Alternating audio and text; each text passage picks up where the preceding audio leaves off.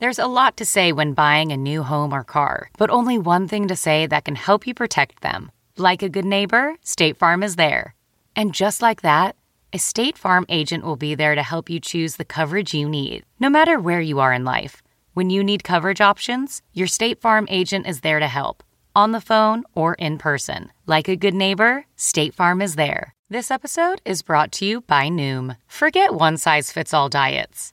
With Noom, you get a personalized weight loss plan that's tailored to your lifestyle. No food is off limits. Enjoy your favorites while discovering healthier habits. Noom's users love the flexible approach, blending psychology and biology to help you lose weight in a way that's sustainable for you. Stay focused on what's important to you with Noom's psychology and biology-based approach. Sign up for your trial today at Noom.com. That's Noom.com. And check out Noom's first ever cookbook, The Noom Kitchen, for 100 healthy and delicious recipes to promote better living. Available to buy now wherever books are sold. Welcome to the Nerdist Podcast number 904. This episode of the Nerdist Podcast is brought to you by A Game of Thrones Enhanced Editions. iBooks has an exclusive version of George R.R. Martin's Game of Thrones. It's called Enhanced Editions, and it helps you keep track of the storylines and the characters in a way that is fun and interactive because they are very hard to keep track of. There's so many characters, there's so many houses, there's so many places, and they have these little maps that are, first of all, beautiful maps, and then it tells you like where that character is, what they were doing last time. You can click on their little names and get all the info. It's amazing. Yeah, well, it's especially... Game of Thrones fans have to be real focused. Yes. To know you really have to pay attention. You really need to pay attention. You need to know what's going on. So, Game of Thrones Enhanced Editions will absolutely help you do that. And if you're catching up after the last season, if you want to go back and read the book again. I think I might go back and reread the enhanced editions on here because, you know, after we watched the last season, getting ready for the next one, I want to like reread them and have all that information just to kind of refresh my memory. Well, these books are available exclusively on iBooks. Go to apple.co/Game of Thrones to check them out. Not available in all countries, but they're probably available where you live if you listen to the podcast. That's apple.co/Game of Thrones. We are obsessed, and you will be too. So I believe there's some type of a corkboard of the Nerdist community variety. Is that correct? There is, and we have a couple cool things on this one. This one's really cool. So the band Nerf Herder, who's great. Yep. They are doing a rare East Coast concert on Thursday, October 5th. It's a part of New York Comic Con. It's going to be at the Bell House in Brooklyn. Tickets are only $25. So if you just go to the Bell House's website, you can find out more info. But if you live in the East Coast, if you live in New York and you want to see Nerf Herder, this is your chance to do so. Also, Earbuds, the documentary all about podcasting made by Graham Elwood and Chris Mancini, is now available on iTunes, Amazon, Google Play, and more digital platforms. If you're listening to this podcast, you probably like podcasts, so check out Earbuds. You're in it, Chris. Todd Glass is in it. Yeah. A bunch of podcasters are in it. It's a really good documentary. Excellent. And then also just a couple of stand-up updates. At the end of September, I will be at Acme in Minneapolis. I unfortunately had to cancel my dates in Tacoma because, like a moron, several months ago when I booked them, I didn't check to see when New York Comic Con was happening, and it's happening earlier this year than it had in previous years. And so I did not. I'm working at New York Comic Con, and so I'll be moderating a Walking Dead panel. The Walking Dead panel there. Fun, though. Yeah. So I'm sorry I had to. I'm sliding the Tacoma dates. We're going to rebook them, hopefully for later this year, early next year, and that'll be at the American Comedy Company in San Diego in October as well. So those are. Sorry, I'm sorry about that, but that's just what happened. I apologize. This episode is Paula Poundstone, comedy goddess and legend. Paula was one of my favorite stand-ups when I was growing up. And the podcast has really just been a way for me to meet heroes. And so I reached out to her on when she does her Live from the Poundstone Institute, which is her weekly podcast. They do those at Nerd Melt, and I believe we're going to continue to do those at Nerd Melt. When you listen to the podcast, it's really funny that you'll see how it plays out. But she's I left it all in. But hopefully she's going to continue to do Live from the Poundstone Institute there. She's also promoting her new book, The Totally Unscientific Study of the Search for Human Happiness. And she's great. And she was a great guest. And it was an absolute pleasure to have her on the podcast. You just don't think when you're watching people change your life when you're younger, like someday I'm going to sit down and talk to that person for a while, and it's going to be cool. And it was. So thank you to Paula for coming on the podcast. This episode also brought to you by Casper.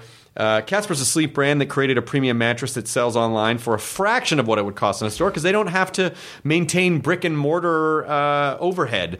The business works by continuously developing the mattresses using feedback of nearly 500,000 customers. So their San Francisco R&D team recently developed a proprietary foam that relieves pressure and increases airflow. And people say it's like sleeping on brioche. So if you've ever thought, like, brioche, what a great sleeping surface that would be, this is your chance. But it's easy to buy these mattresses. You order Casper online, whether you're in the U.S., Canada, and now even in the U.K., and it gets delivered to you in a compact, kind of a how did they do that size box with free shipping and free returns. And considering you spend a third of your life on your mattress, you probably want one that's not going to make your life miserable. Invest in your sleep health because it legitimately affects the rest of your life. That's why Casper gives you 100 nights to try it out. And if you don't love it, they'll pick it up and they'll refund you everything. That's 100 nights. That's such a great deal. It is. You really know if you like it. And it means that they're confident in what they're doing, and it means that you, as a consumer, can buy something with absolute confidence that it's going to be right for you, because they really do want you to have the best sleeping experience. So you're going to get $50 off towards any mattress purchase by visiting Casper.com/Nerdist. Use the offer code Nerdist. You're going to love this mattress. I got one for my mom. Jonah got one, too. He did. Jonah got one, too. He fucking loves it. Yeah, he raves about it. My mom's real picky when it comes to mattresses. Like, I'm going to get you this mattress, and you're going to love it. And she loves the Casper mattress. So it has absolutely made her happy. So $50 towards any mattress purchased by visiting Casper.com/Nerdist. Use the offer code Nerdist. Terms and conditions apply. Thanks to Casper for sponsoring this episode of the Nerdist Podcast, number 904, with Paula Poundstone. Katie, we'll roll the thing. Now entering Nerdist.com.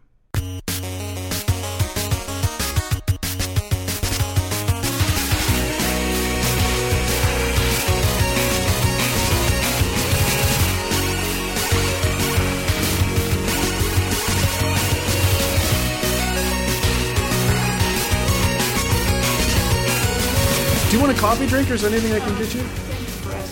I think I have a soda, and I'm going to take it out. I even have, somewhere I have a water bottle. I don't know how the fuck Julie Andrews used to find stuff in her bag.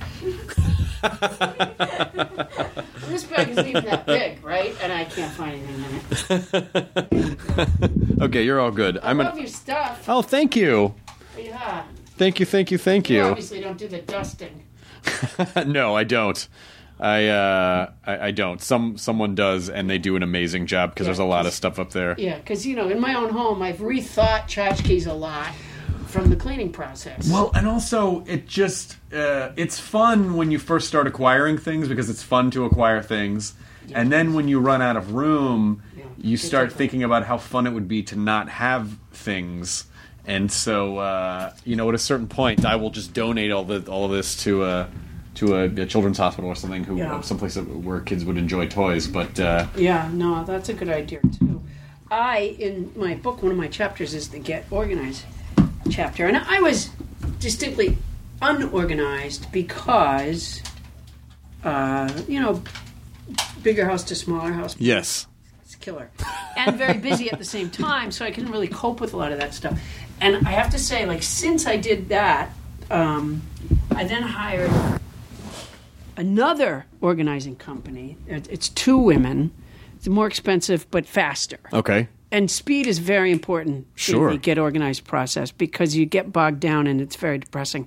But I got rid of a lot of stuff. Feels good, right? It feels really good. I've been fascinated by a system, and maybe this is for the Poundstone Institute, but there's a woman named Marie Kondo, and she's wrote a book called The KonMari Method, and it essentially, I'm not through it all yet, but essentially, rather than going room by room and go, I'll clean out the closet today, or I'll clean out a little bit because then you'll just acquire more stuff. Right, yeah.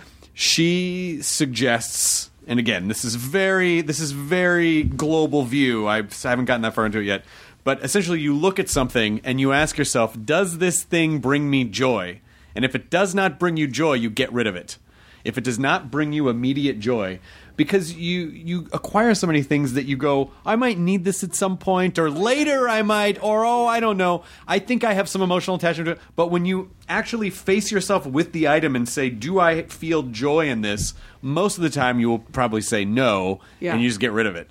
And apparently it's a great way to just purge shit. And it's a whole lifestyle that there's a whole subreddit, the KonMari subreddit, and it's, people organizing their shit. People like that meet together or something, these people? I think so, yeah. It's a real lifestyle. It's a real, it's become a real lifestyle. But it's just about finding joy in the things that you have. And the idea being that most things you just have, but you don't have any joy for them, and they actually just they're just more oppressive to have all these things. It is. I think some of the stuff is oppressive. And by the way, the organizers I worked with I think they would leave my home a little bit disappointed in me each time. I mean, there was some stuff that I stood fast on, but they can always come back. We can always take another pass at it. Take another stab. But a lot of it did feel good to get rid of, and some of it, some of it is the. Accepting a time gone by. Sure. And so there is like a real emotional component to it. I mean, I'm not a hoarder, I don't think. But there is like, but that was my kid's blah, blah, blah. Oh, there's time gone by, and all the things that go, all the unmet, the thing. I tell about in the book, the games. All the board games. Some of those games I still have, but some of them, just there would be like a picture on the box of this, this happy family playing the games. And I just look at that and go, how come we never? Never. Well, listen, the picture on the box is basically Instagram for a day gone by. Like that's a bullshit. That family, the dad is an alcoholic, the mom is probably sleeping with a neighbor, the kids are doing every drug, but then, they posed for that fucking one picture. Why don't they ever show it? Why don't they have, like, the dad, doing a line off a book just around the corner. But that's the literal game of life. Yeah. It's a slightly different. It is, the real it's game of life, but the real one. We did have, even when my kids were little, and we still enjoy, I mean, the last board game that, let's see, one of my daughters is 26 now, so she wasn't at home. But a couple of years ago when my son was in like a program in Virginia, and my daughter Allie was home for college, and we'd gone to Virginia to visit my son, and we were in a little, ski place, and we played the game of life together. I actually brought that in my suitcase, and we still enjoyed it. Still makes it fun. My kids love to see me lose. They always have, and I think it's one of the good parenting things I have going for me. That's great. Is that I am always going to be. I'm sort of more than Mr. or Mrs. Brady. I'm Alice. Oh, what if Alice raised the kids? Yeah, exactly. More sardonic Alice, I suppose, but nonetheless, I am Alice. And so they, so they just get a big kick out of seeing me lose, and that was part of what they enjoyed. Like when I was choosing you have to choose like which home you're going to buy at a certain point, and my kids had already lapped me on the thing, and so the only one left was like a trailer, and they were just beside themselves with joy. How old could they have been then? Like Allie might have been like 21, and Thomasy must have been 17 or 18. And still delighted. And still this just gave them peals of laughter. And so I can't get rid of that game. You can't. You have to save that game. But what do you do with... Because I actually, this is... I'm opening this soda. I'm pleased to. I'm asking because I really want to know what to do. I'm asking for advice. But I'm cleaning out a storage unit. And so I found like 4 copies of Entertainment Weekly from like 2004. I'm in it somewhere. Not a big story. I know it's in there, just a little blurb. But what do I do with those? I can't... I guess in a way it sort of brings me joy. Oh, that's really fun. I was in Entertainment Weekly in 2003 for something that I did then. But then I think, well, what do I need that for? What am I going to do with that? Yeah, well, when I did my bigger house to smaller house, and grant you, I was in crisis, but I did because I used to have this trunk.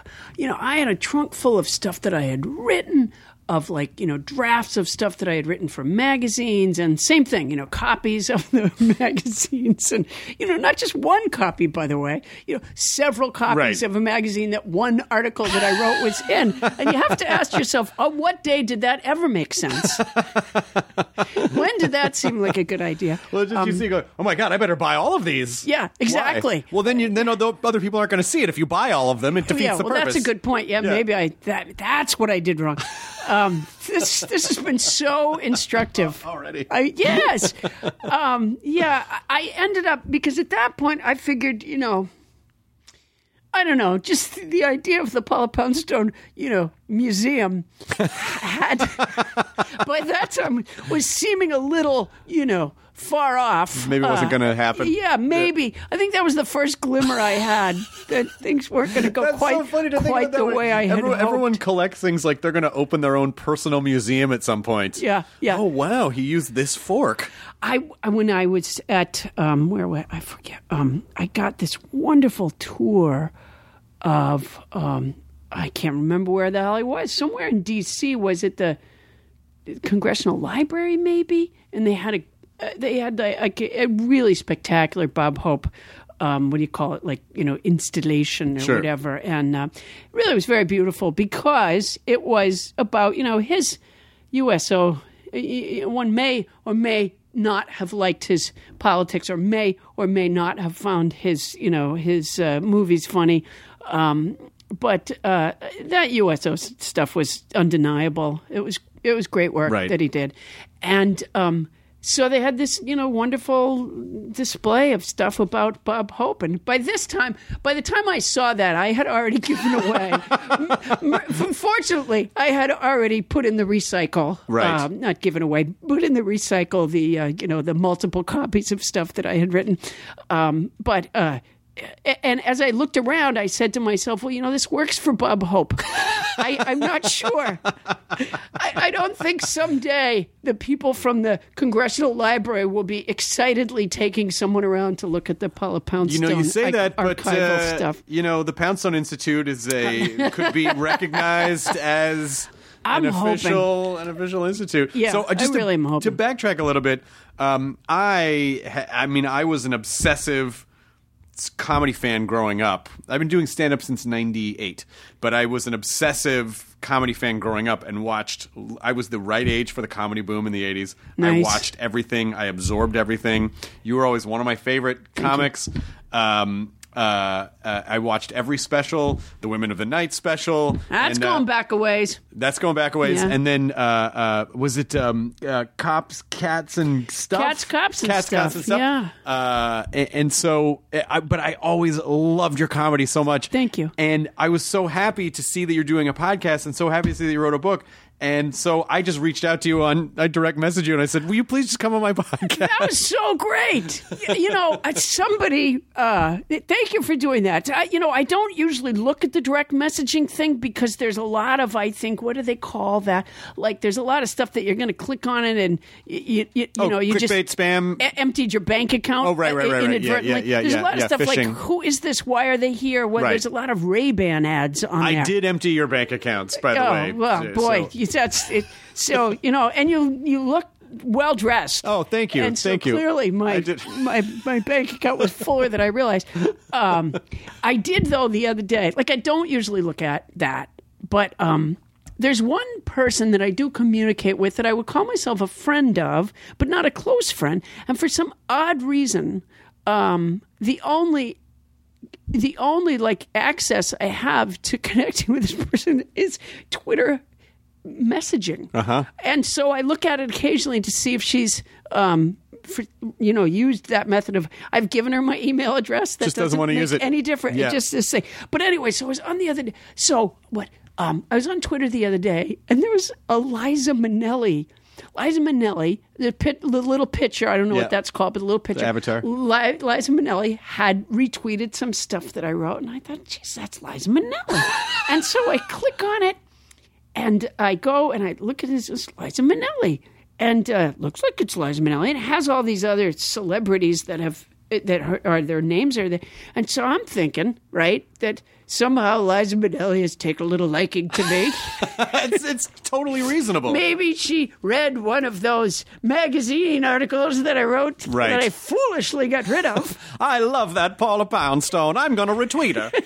She was probably just trying to find out if there was anywhere archivally those old articles that I had written, if there was any possible. She didn't get rid of that trunk, she'll did you? Pay any amount of money, so don't let that stand in my way. Anyway, so and you know, I wrote her back, and then she wrote me back right away, and I thought, well, that's kind of weird. And then eventually I switched to instant messaging because I didn't want to give out any, personal information over the thing. And so I called my manager, and I said, I think for some odd reason Liza Minnelli has connected with me. My manager looked at it. She goes, Paula, all the celebrity names that you see on the tweets, those are all retweets. Yes. So it was a Liza Minnelli hoax. That's what it was. And, time is money, and I'm really busy. And the idea that I spent even a few minutes communicating with a fake Liza Minnelli. That person put the lies in Liza Minnelli. Yeah, Huh? exactly. Right? Exactly. You see how that all works. Yeah. Yeah, it's very difficult to know who's who and what's what, and the verification symbol on Twitter is... Well, she asked me about how to get verified, which I thought was laughable because I have no idea. She was like, how did you get verified? She said. And Well, maybe, I'm me, first of all. I'm maybe real. Even in the midst of her fraudulent behavior, she was beginning to feel a little bad about having taken me so much to the cleaners, that I was duped so easily that even the con artist in this woman felt sorry for me and sort of decided to bring up the word verification. Oh, that's a bummer. But it did sound like it didn't go too far. So it sounds like it was okay. No, I think I might have asked her if she liked ping pong. So it got that deep. Yeah. So from what I know about you were born in Alabama and moved to Massachusetts when you were a tiny toddler. But then, did you start doing stand-up in Boston? Is that where you started? I started in Boston when I was 19. Yeah, and really, I'd wanted to be a comic all my life, but I didn't know which door it was, you know what I mean, in the long hallway of doors. I wasn't sure how one became a comic. I lived in a small town in Massachusetts. We didn't have nightclubs down the street. There was no such thing. And so I really had, I remember listening to Cosby albums when I was a kid. My parents owned, would buy the Bill Cosby albums, and they were very funny.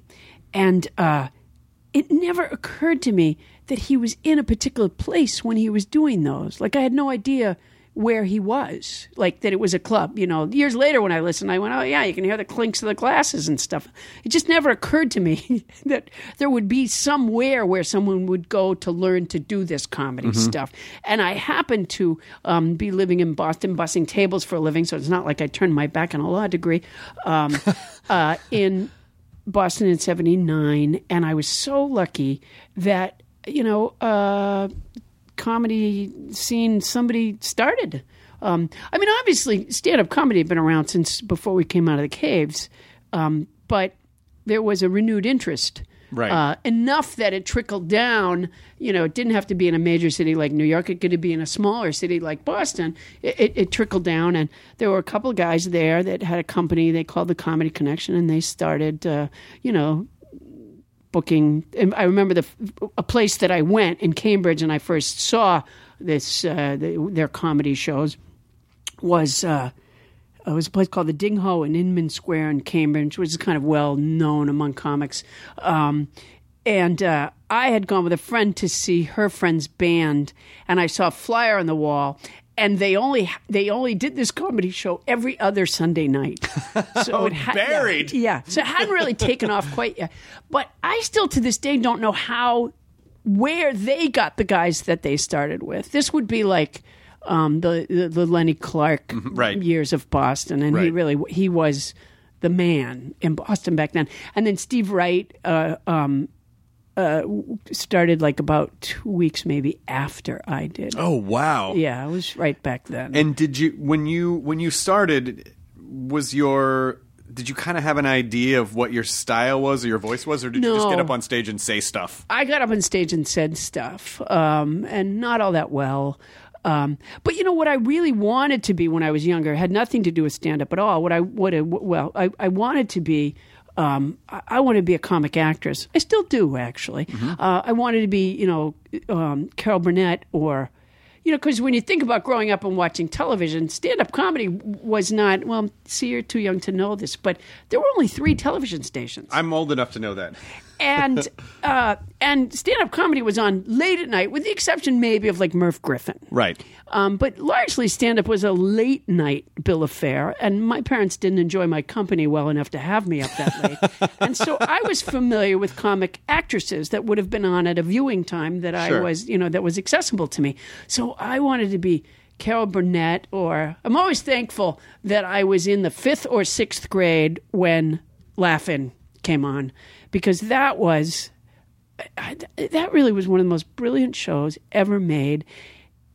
It was wildly silly and stupid sometimes, right, at the same time as being very, they carried the message about the Vietnam War very effectively, and they got away with stuff. Some of the stuff that was on that show, you wouldn't find that now. Well, it was so goofy, and also they sort of mastered just ending a sketch when the joke was done. Yeah. Like they didn't, stuff didn't drag. It was like once the joke got out, just cut to Nixon. And right. Then, there was it's true. They did away. They were to variety shows what Robin Williams and Jonathan Winters were to stand up in terms of the segue. Right. They just did away with it altogether. Right. We're done because we say we're done. Yeah. The audience will follow because it's engaging. Yeah. Yeah. It was on every level. It was sort of wild and bright and funny and silly and stupid. And some great comics were there, not the least of which was Lily Tomlin. And I wanted to be Lily Tomlin. I missed by a country mile. And she gave you a quote on your book. She did, which give me I loved. A remarkable journey. I laughed. I cried. I got another cat. Yeah, Lily Tomlin. Yeah. No, and you know what? When you watch Lily Tomlin, she's so much more now than she was then. Even though that stuff was brilliantly funny, and I still like her to do those things. But now she's done. Just so many more things, dramatic acting and series. And I always get the name of her Netflix show wrong. Oh, Frankie and Grace and Frankie. I don't. Frankie My Grace. daughter Allie says I always Grace reverse it, whatever it is. I say it backwards. She 100% deserves. Like her performance in 9 to 5 is Oscar. Did she get nominated for that for 9 to 5? Her performance in 9 to 5. I think she did, because comedies didn't get nominated for anything back then. They still kind of don't. Comedy's sort of... In a lot of ways, they don't quite deserve it. Who was the guy? This is terrible. Kevin... Meany? No. James Smith? No. Friend of Chris Rock. Kevin Hart. Kevin Hart. When Chris Rock was hosting the Oscars, and Kevin Hart's out in the audience, and, Chris talks to him for a second and sort of says something about, being, like someday our day will come. And I'm thinking in terms of being nominated, being considered for an Academy Award. And I'm thinking, okay, if Kevin Hart thinks for a moment that the films he's currently doing are going to get him an Academy Award nomination, he's out of his mind. But you know what can happen, though, is that Kevin Hart can build a foundation where audiences love him so much that, a director goes, I'm going to put him in this insane Oscar like a real Oscar, and he could get it. Yeah. No question. But for the silly comedies, no. Right, not for lack of talent. That's not what I'm suggesting for a minute. No question about it. I'm just saying with the bill of fare that we have going on. Right. That doesn't fall into that category. But and the Academy Awards doesn't have a category for really silly. And maybe that's kind of great. Maybe that makes it its own thing. What bothers me about it, though, Paula, is that I think a really solid joke. I think it's harder to make someone laugh really hard than it is to make them cry really hard, because we all it's you can just tell a really sad story, and if someone is, remotely emotional, they'll cry. Yeah, let's face it. We're all on the verge of tears All the time. All the time, every day. But a perfectly crafted joke where you can get someone to belly laugh and gut, like a gut laugh is real, especially if you're standing up in front of people or even in a movie situationally. That's a really hard thing where you feel like their lives were changed because they laughed really, really hard. I feel like that's really hard to do. I think it deserves awards. But I sort of like the idea that it's more of a fringe skill. It should be. Yeah, it should be. It's sort of like, when you go into a really nice comedy club, there's something a little off about it. Like a comedy club should be a little dirty. There should be something a little speakeasy-esque about it. I want you to feel good about this. There's plenty out there that are. Mercifully, that wish has been fulfilled. I rarely work in clubs anymore. Thank goodness. I have, first of all, the best manager that has ever walked the face of the earth, my manager, Bonnie Burns. And, years ago, we sort of made a move to not, to get out of comedy clubs as best I could and get me in, theaters. Yeah. And the experience is so much nicer for me. The audience, I think it's nicer for the audience too, but in the mainstream. Meanwhile, my podcast, I have returned to the world of the dive. Yes. Currently, our podcast is being taped at the Nerdist on Sunset Boulevard, I know which that. is, it's just, it brings back a wealth of memories. I'm sure it does. I mean, I never worked in there per se, but it has some similarities to many of the places. Well, yeah, that's when I started it in 2011 or 12. It was just an art gallery. Wait, you started that place? Yeah. Hence Nerdist, Nerd Melt? That's right. I had no idea. Not the comic book part, but the theater part. I didn't know that. Yeah, I started. I didn't know that. I started it because, some rooms just have like an accidental magic to them, where it just feels like, oh, people come and it's fun. Low ceiling, high energy. Low ceiling, high energy. There's two posts in the middle of the fucking room, like UCB New York, the old UCB New York. There's it shouldn't work. There's two posts in the middle of the stage, but it does, and it's under a grocery store. But it does, because I think there's something about it where it feels like, comedy should feel a little dirty or a little unsafe or a little, unsafe comedy. I like that. It kind of, and it sort of has that we're in the back of a room that we're not supposed to be in. Yeah. And so it just creates a really good vibe, and the really hardest nice places can be tough. First of all, I have to tell you this. So my really great manager, Bonnie Burns, she, I talked to her this morning, and she says, why don't I look up some stuff about Chris Hardwick, and I'll send it over to you. And I go, well, why would you do that? And because that meant that I had to read something, you don't need to do that. And I'm like, why would we do that? I don't know why you'd do that.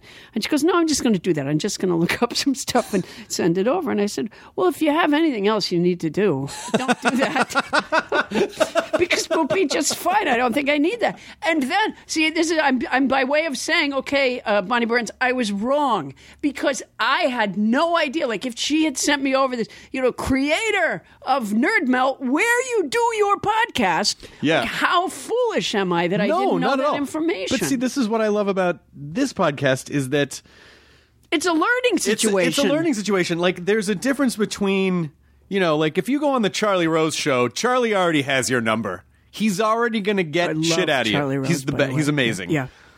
But I can't get him to interview me. He says I don't know enough about him. He says I wouldn't do my homework. Bonnie said she'd send you the email about him, but you said no. I don't want to. A couple of notes about Charlie Rose. Bonnie, I don't want to read about Charlie Rose. I don't need to read about him. I don't need to read about Chris Hardwick. And then I see right behind you, there's a picture of this thing that says Nerdist, and I'm just thinking coincidence. No, so I'm aware that you do the show at the theater, because every month I get the breakdown of here are all the shows that come in. Okay, well then, do you know this? All right, okay, this maybe you didn't know. They don't want us there. Who said that? I think whoever said it to my executive producer. I don't think to Doug Berman. I don't think that's no. true. They don't want. Oh, no, they don't want us there. They said we come too early and we take up their parking spaces. They showed me where to park. I didn't just park willy-nilly. In fact, the first time I parked there, I got towed. You know, if you still want to do the show there, I can fix that in about a half a second. I can't believe that I'm having this. This is like, I've worked my way to the top, unbeknownst to me, to the very top of Nerd Melt. And the place that doesn't want us. No, and it's changed my feeling. In fact, last week, I parked on that lower parking lot, you know? Oh, yeah, where the meters are. Everyone kept saying to me, why don't you park on the upper one? I go, no, because they say I take up their spaces, and I'm trying to leave as small a footprint as I possibly can. And so I just went back, and I did the meter like 3 times. Don't Fine. do that. It's no problem. Here's the thing. So you know how there's like a little hole in the shrubbery or whatever where you can climb up? Yes. So I go to climb up, and I twist as I climb. And I have a brim on my hat, which I have to have because it holds my brains in. And so I don't see the railroad tie. Oh, no. And I smash my head into that railroad tie. This is me trying to leave a small... So what I'm saying is I didn't realize it was you who I was suing. No, shit. You can do the show there as long as you want, and you can park wherever you want. Yeah, sure. Now you say that. You're going to put Miss Simmons onto some phone. Simmons, get me Nerd Melt. Simmons, get me Nerd Melt on the phone. Why, Simmons, what's this? First, I need you to exist. Then I need you to get Nerd Melt on the phone. The Poundstone Institute banned from the Nerd Melt. I know. Well, here's where I backpedal, which is I don't handle the day-to-day there. So, yeah, but sure, but you don't handle the day-to-day there. I right. can make things happen. Sure, So you can do your show there as long as you want. No, the guy has been cast. I would be honored to have you there. Sure. Boy, so you really knew nothing about this? I wasn't No. I wasn't walking into a hornet's nest here by... No. I really don't know what goes on day to day over there. This whole thing was probably just me to have a dressing down about how I've been taking up parking space. Not at I have all. one car. No, I don't... Is it some kind of double car or a triple car? Well, it's that... It's that RV thing that I bought in the Game of Life with an Airstream at the end of it too. Yeah, no, yeah. I don't deal with the day-to-day stuff over there. I just sort of oversee everything. But I have a thing that I pull my cattle in. Yeah, Do you think fine. That's totally fine as long as the cattle's not loose. They can't ride up front with you. No, I let the cattle out to graze. Okay, maybe I haven't told you the whole story. Okay, I understand now about the kind of Apparently, we've really been in the way. Grass back there. Is this and more cow shit? Well, I've been grazing my herd back there. And I also noticed that there was Nerd Melt's just turned into a meat locker. There's just like hanging meats in the locker. Is that do other shows not do that? Not most of them don't. Yeah, no, we hang our meat over there. Actually, it's funny that you say that because there is a little restaurant down the way from there called the Carving Board. Do you know that place? I know the Carving Board. Yeah. Oh my God, that food has changed my life.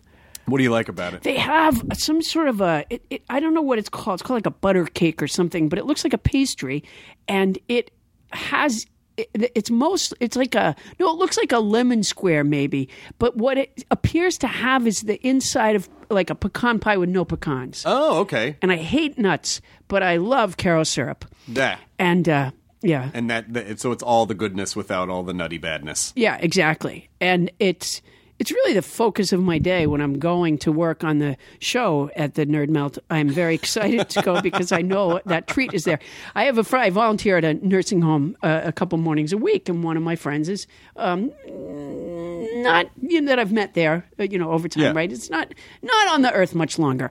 And so, I just try to do stuff that might brighten her very limited life that she has there.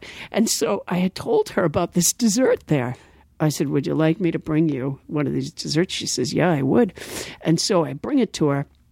She's really not well at this point in her life. So I bring her this dessert, and I cut off like a little teeny bite of it, and I give it to her. And then I realize, well, she can feed herself. So I slide it over to her. She starts cutting off these really big bites because it's hard to resist. And then she starts to choke. Oh, no. And I'm like, look, don't choke. If you choke to death, I'm going to get in so much trouble. I go, don't you dare. And she, her face is beet red. And I go, are you okay? Are you okay? And she nods her head. She's okay. And then she takes another another giant bite, and it's choking again. I'm like, oh my gosh. And then finally, the third one, I go, are you okay? Are you okay? And she nods her, no, she's not okay. Oh, no. And I have to call somebody in, and she was fine. She was fine. But that was the other thing I was going to sue you for. Oh, I appreciate so, that. Yeah.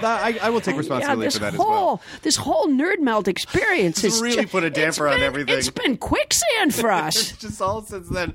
But I love the idea that you're like, don't choke now. Oh, just yeah. die in your sleep naturally. Yeah, honestly. I'm going to leave. Yeah, I'm going to pretend I had nothing to do.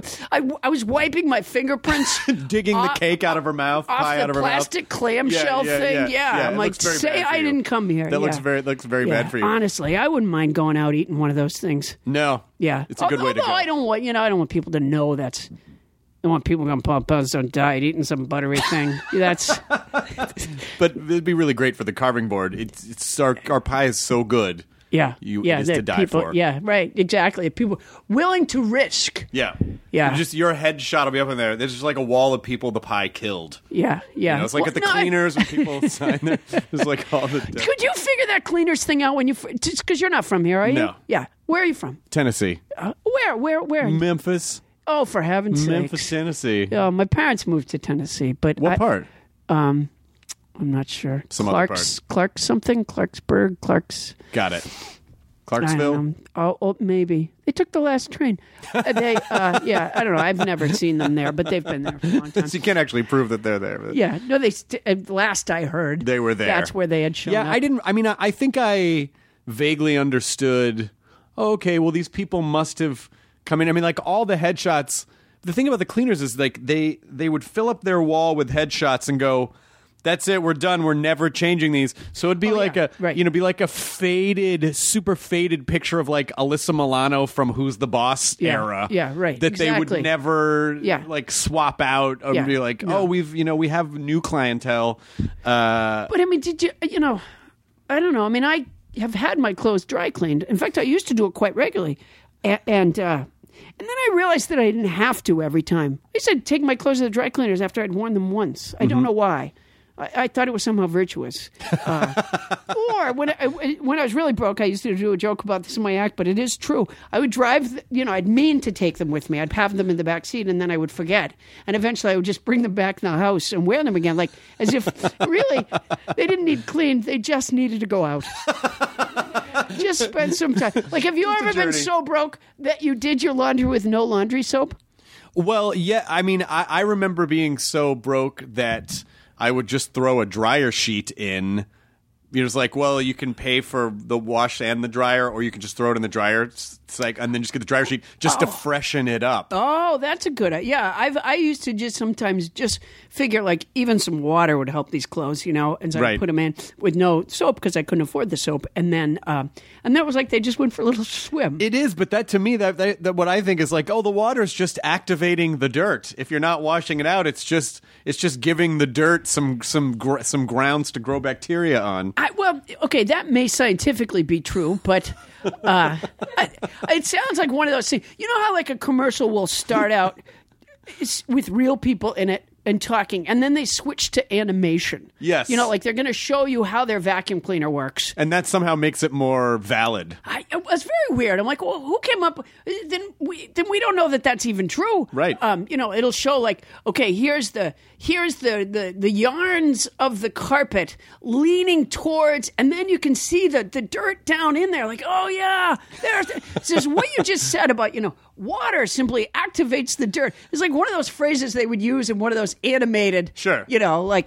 Our detergent. Why can't I just wash it with water? Water simply activates the dirt. That's I'm right. dumb. And then they show the animated version Yeah. of the activated, By the way, the people in the commercial cannot see that animation when it's being explained to them, so maybe they're not getting the full scope. Yeah, maybe they don't really understand what's of happening. the product. Yeah. I had the other day, I accidentally, I did my laundry and I inadvertently left a Ziploc bag of dog treats in my pants pocket. Oh, no. Yeah, really bad news. And so I thought, shit, I'm going to have to do my laundry again, because I washed it with dog treats, really smelly dog treats. And it was like a testimonial to this Ziploc bag. I took the laundry out and I smelled it. I thought, and even the smell did not get. The treats were in the bag. Still intact? Well, there was a little bit of water in there, but everything was fine. It was an impressive. It was like that old Tide commercial where they have the red Georgia clay on the. You're way Right. too young to remember that sounds commercial. familiar. And she takes she had taken the socks. Her kid was playing in the red Georgia clay, and he came in and he had his socks on and they were all ruined. And she folded them up and put them in her purse. And she didn't think to put them in the laundry for like a month. And then she put them in the laundry and forgot to unfurl them. The red Georgia clay. The red Georgia To clay. me, this Did you have sounds- red Tennessee clay? No, but to me, this sounds like a metaphor for capitalism erasing communism.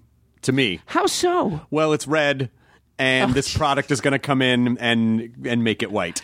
Wow. So that's how I've never really talked to a conspiracy theorist before. This is very The exciting. clues are all around you, Paula. I should have let Bonnie take a Barnes look. up some stuff about you and send it to me.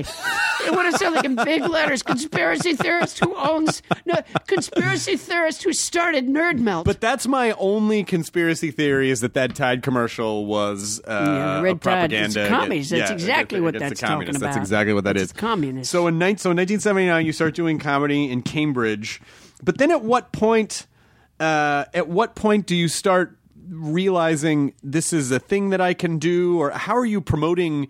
Are you just doing sets around town? Then are you featuring for someone on the road?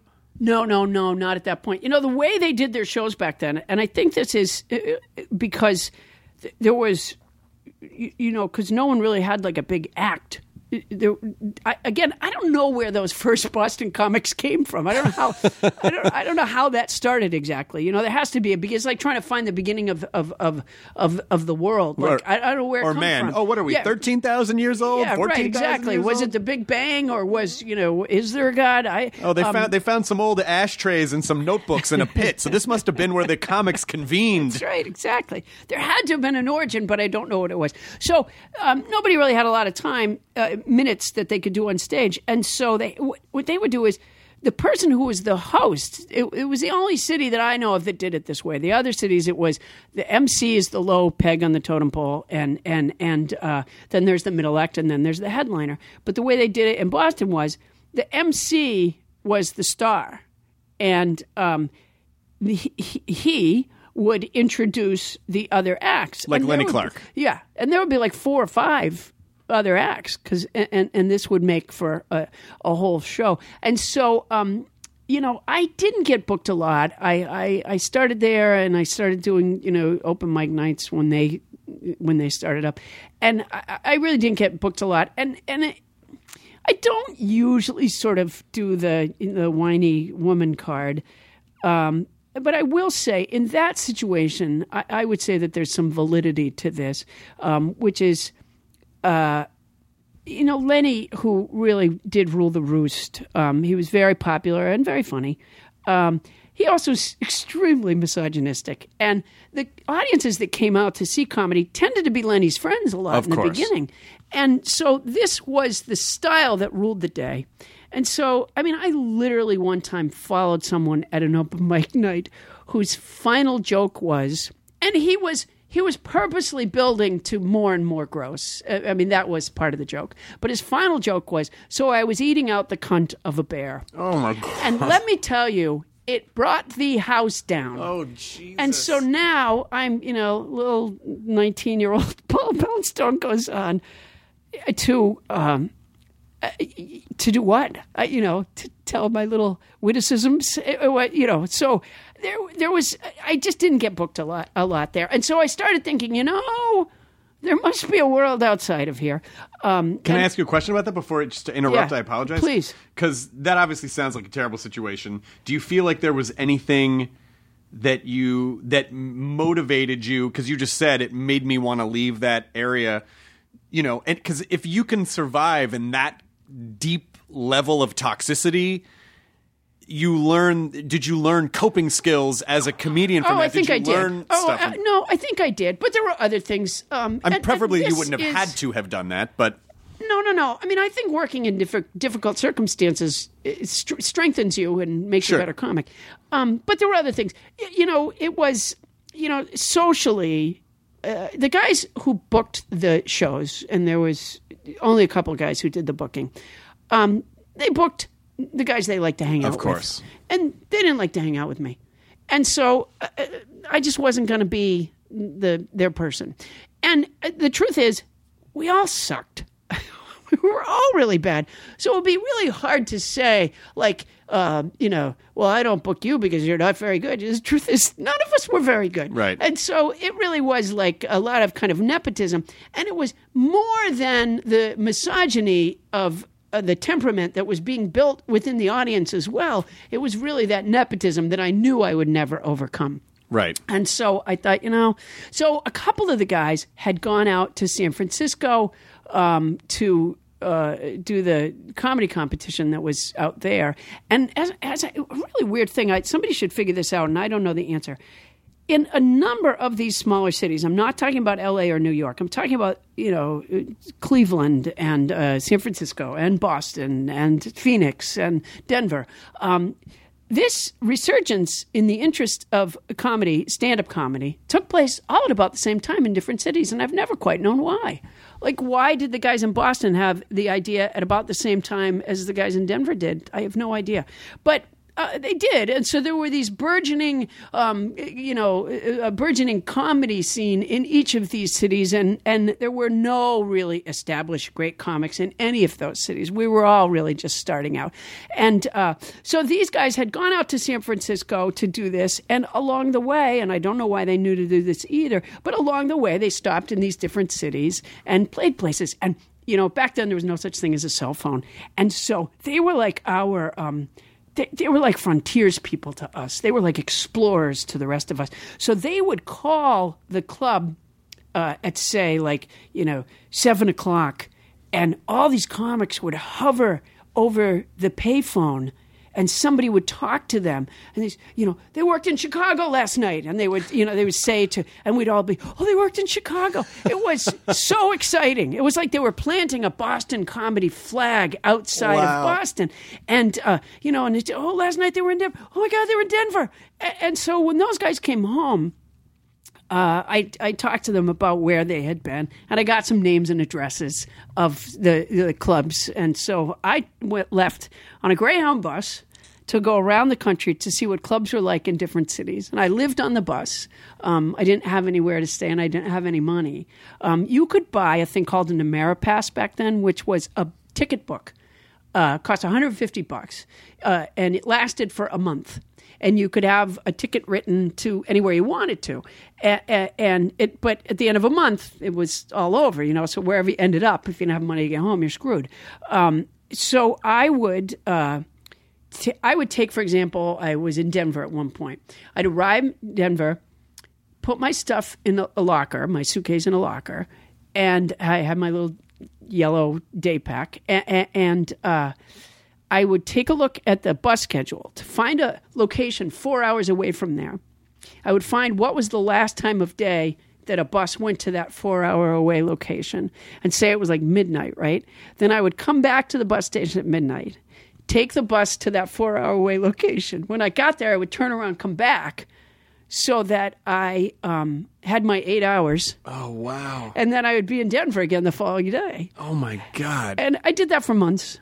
That's incredible. It was I mean, cool. That's literally being on the road. Like when you say on the road, you go, oh, I'm doing other cities, but you were literally on the road. No, I was on the road. And, one night, I think I might have been in Canada. I might not. I can't remember anymore. But I was way north somewhere, way north. And I did my method where I take the bus 4 hours away. But I went to such a small place that they didn't have a bus station open in the middle of the night. Shit. So I'm outside in the freezing cold. I get there and I'm like, oh, how come there's snow? And the bus driver's like, yeah, it'll open up at 8 in the morning or something. Well, the bus that it was going to take me back to wherever I was a couple hours time from, I had to wait. And I'm sitting outside on this bench outside. It's freezing cold and obviously dark. And I see this light coming from across a field, And it's coming towards me and towards me and towards me. It's obviously like a person, like with a flashlight or something. And I get this idea that I'm going to be attacked and wherever I am. Like why anybody would think, there's a young girl sitting on a bus bench at 3 a.m. No one knows where you are. Right. You don't have a cell phone. What are you going to? So I had a little Swiss Army knife, like the kind that just had tweezers, a knife, you could take and an eye a out. toothpick. And so I took out my little Swiss Army knife and I just sat with the blade out. Like this is what I was going to use against the flashlight-bearing rapist that was somehow magnetically attracted to me from miles away, coming across a dark, icy field. This was so when the guy finally got over there, he was also waiting for a bus. When he finally arrived, good. I just sort of quietly put my knife away and. No, that's when you murder him to make a point. Yeah. It's like he wasn't expecting it. Maybe mess with me. Yeah, then you get to be the aggressor. You take him out. Yeah, I'm hoping to be a middle act someday. But when did that stop? At what point? I did it for a couple months, and then I landed, so to speak, in San Francisco. Mm-hmm. And there was a Boston comic that had moved out to San Francisco, and I was going to stay with him for a little while, but I couldn't find him when I got there. So I ended up staying with a total stranger who was great. I wish I could find that guy again. There was no sex or anything like that. I just met a guy, just some people in San Francisco used to be like that, when you got to town. It's real bohemian. Yeah, people would put you up, take care of you, oh, don't have a place to stay, come stay with me. There was a constant influx of new people there, and everybody it was like you had arrived at this experience that you needed someone else to show you through. So anyway, so I did, on that night that I arrived, or the first night that I was there, I was hanging out with this total stranger. We took and I had almost no money at all by then. We took the cable car because we thought that was a good San Francisco-y thing to do. It is. And then there was a nice theater there, kind of called Great American Music Hall. Oh, yeah, still there. Gallagher was working there that night. Oh, wow. And so we decided that we would go see Gallagher. And it was $10 for the ticket. And if it wasn't my last $10, it was damn near. Mm-hmm. $10 was like a lot of money for me at that point. So we saw Gallagher. We thought it was great. And then we parted ways at some point. And I went or maybe it was the following night, I went to the other cafe. Yeah. Which was my favorite place. It was like the epicenter of comedy at that point. It was a great place. It was just, I don't know. Part of it had to do with where it was. It was on the corner of Carl and Cole. It was in the Haight-Ashbury district. There was a fair amount of foot traffic, but not so much as to be distracting. It wasn't on Haight Street. It was a couple blocks up from Haight Street. And the back wall of the stage wasn't a wall at all. It was a huge plate glass window. And they used to drop a bamboo shade down in front of it. And now it's showtime. And so I would roll the shade up so that I could see the people walking by. And then I would tap on the window and get them to stop and talk to me through the glass. And, I didn't have hardly any minutes of material back then either. And so I learned this thing of sort of working the room and working this stuff around you. That's really where I learned to do it. They used to have me host their open mic nights there, and that was a great learning experience. Incredible. I mean, especially at that time when, like you said, comedy was sort of figuring itself out. And then, around 83, 84, in the 70s and the early 80s, there was Steve Martin, there was Richard Pryor, there were huge comics, right? But there wasn't really like in the 80s, you had all the Evening at the Improv, Caroline's, all this there's a pantheon. Yeah. It's like, you and Emo and Judy Tenuta, all these great diverse voices. Do you remember when we were kids, Fisher Price used to have a bunch of different toys where one of the little figurines would be like a baker, and one would be say a grocer, and one would be the mailman. By the 80s, one of those little figurines could have been a comic. Right. You know, it was like almost a standard job. You know, when my kids were little, the principal of the school asked me to do a comedy, you know, to perform for them to raise money for the school, which I was glad to do. And it was this kind of unique, cool thing. And now in schools, you know, like my school felt good that, or my kids' school felt good that, like they had this stand-up comic for a parent. Like what a great resource that was. Now, parents vie for slots on the school's comedy night. In every community around the country, there's rivals about which parent goes on and which slot on their comedy And the night. answer is that probably most of them should not. Yeah, well, it's you can't swing a dead cat without hitting a stand-up comic now. But there were so many, and that's why it's, you know, when you think about stand-up comedy now, because we just wrapped our At Midnight show, which showcased comics every night. There's not a lot of stand-up on television anymore. If you really, I mean, Netflix put, you know, like Netflix is doing this thing now where there's like a new stand-up special every week. So they are, you know, they're flooding the market with stand-up specials, but really, there's not a ton of stand-up anymore. And when I was a kid, every night there was some sort of a, you know, one-night stand or a there was a lot. Yeah. Caroline's. One might call it a glut. A glut. There was a glut. There was a glut. But I think a lot of it also had to do with, you know, something that was happening in the economy, which is that people apparently they had disposable income that they were spending on going to comedy clubs, and so there was a lot. Comedy was just a thing that people did. But that died in the early 90s. It's also a cheap show to produce. It's a very cheap show to produce. Right. There's not equipment. There's not, you know, you can have the same setup on the stage night after night. You don't need crew. You don't need, I mean, when I work mostly theaters, and, you know, the production staff at the theaters always seems so sad to see me coming because, you know, it means that they do nothing. Right. You know, there might be a little tape mark on the center of the floor. Want to do a sound check? No. Yeah. No, I don't. Right, exactly. Yeah, no, I won't I know do how I sound check. You know, it's funny. My manager, you know, I did a couple of, you know, I used to do a lot of HBO stuff years ago, and lucky. I don't know why. I just was lucky, I guess. You know, I did the one that you mentioned, Cats, Cops, and stuff, and I did another one, you know, Women of the Night. Did the eighth annual annual Young Comedian Special? Yeah, I did the Young Comedian Special. Yeah, so I did. You know, HBO was kind to me, and that seemed to work out well. And then I did another one, HBO, called Paul Poundstone Goes to Harvard. Yeah, I remember this. Last one. Did you show at Harvard?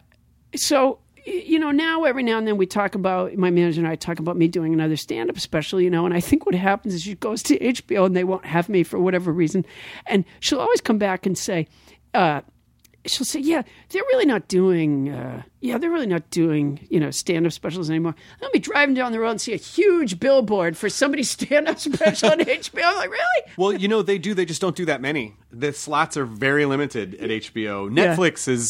Netflix is a great place to do comedy at the moment because it's a platform that people actually will go to, and that Netflix will recommend to people, go, these are the new specials, you like this, you might like this comedian as well. And so it is a place, you know, if you haven't talked to Netflix yet, I think Netflix would be a fun place. That could be the place to go. No, but what was that? You just said we're wrapping our At Midnight? Is that what you said? We wrapped At Midnight, yeah.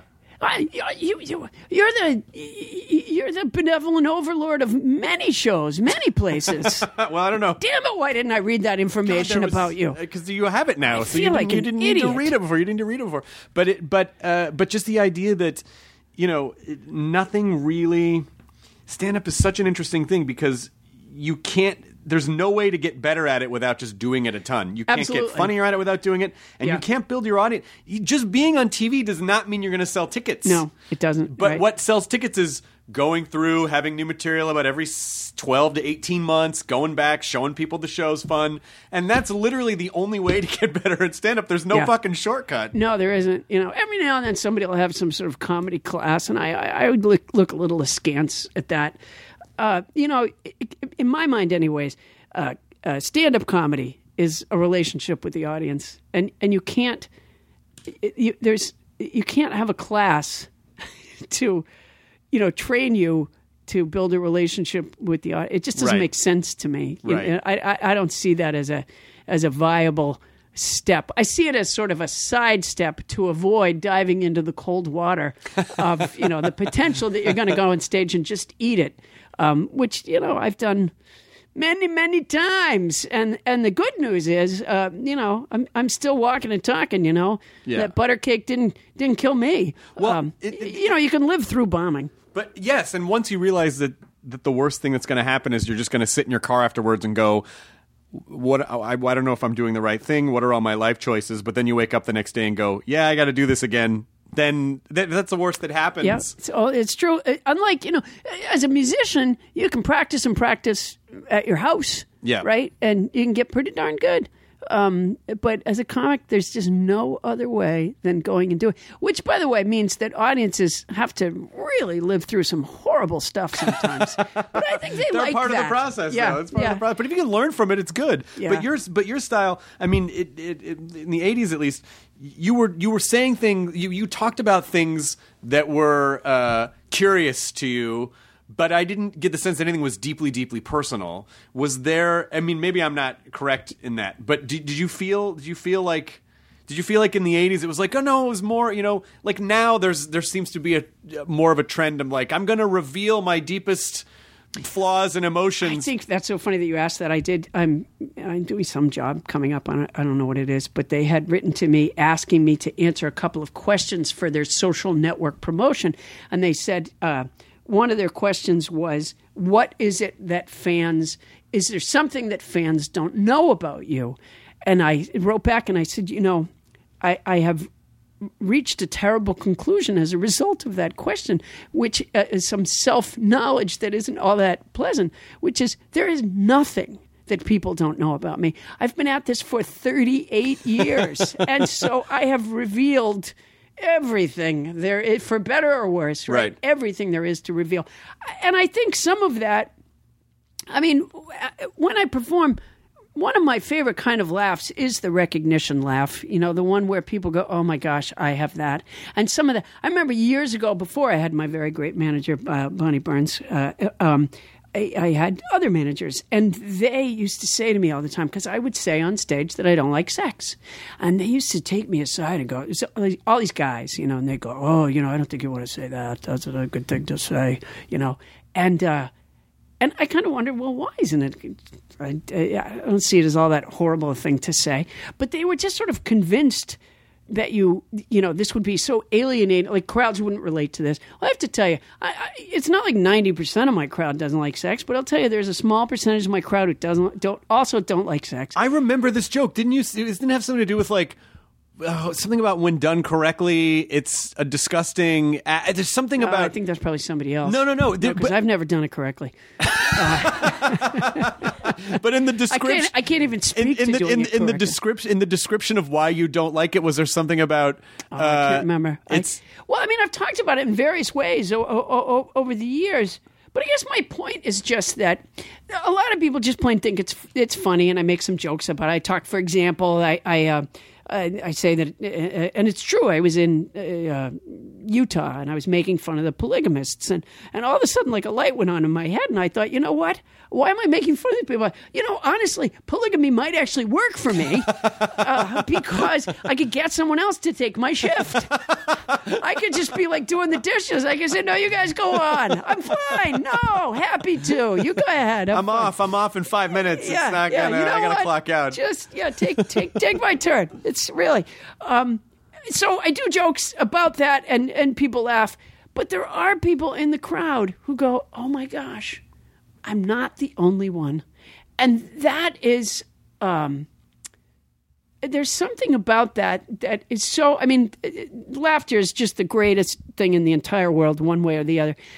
But there's something about someone being able to identify with something that I said in a way that makes them feel less alien and more belonging that means more to me than anything else. I sort of value that more than I value, I probably have some of the funniest airplane stuff ever written, I would think, just because, I started doing it when they first invented the airplane.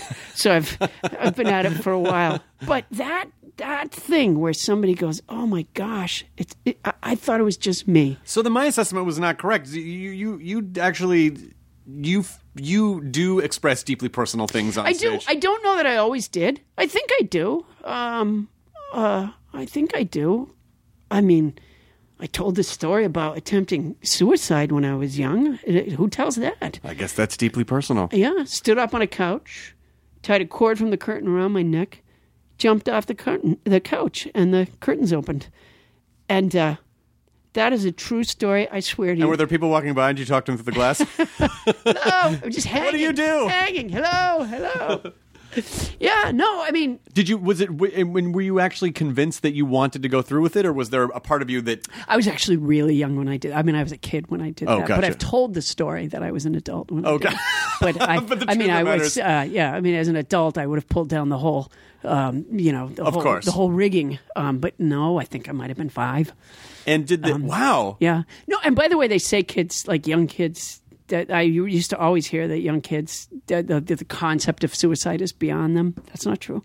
I don't know whoever thought that, but I read not until this moment on The Nerdist have I told people that I was that little when that happened. But did you feel, so when you say like you like people to feel less alien, did you feel that way when you were growing up?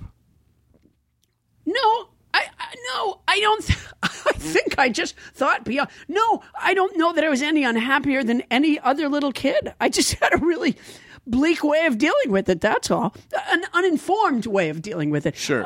No, I think I didn't get something I wanted, and that was it. I don't think it was anything.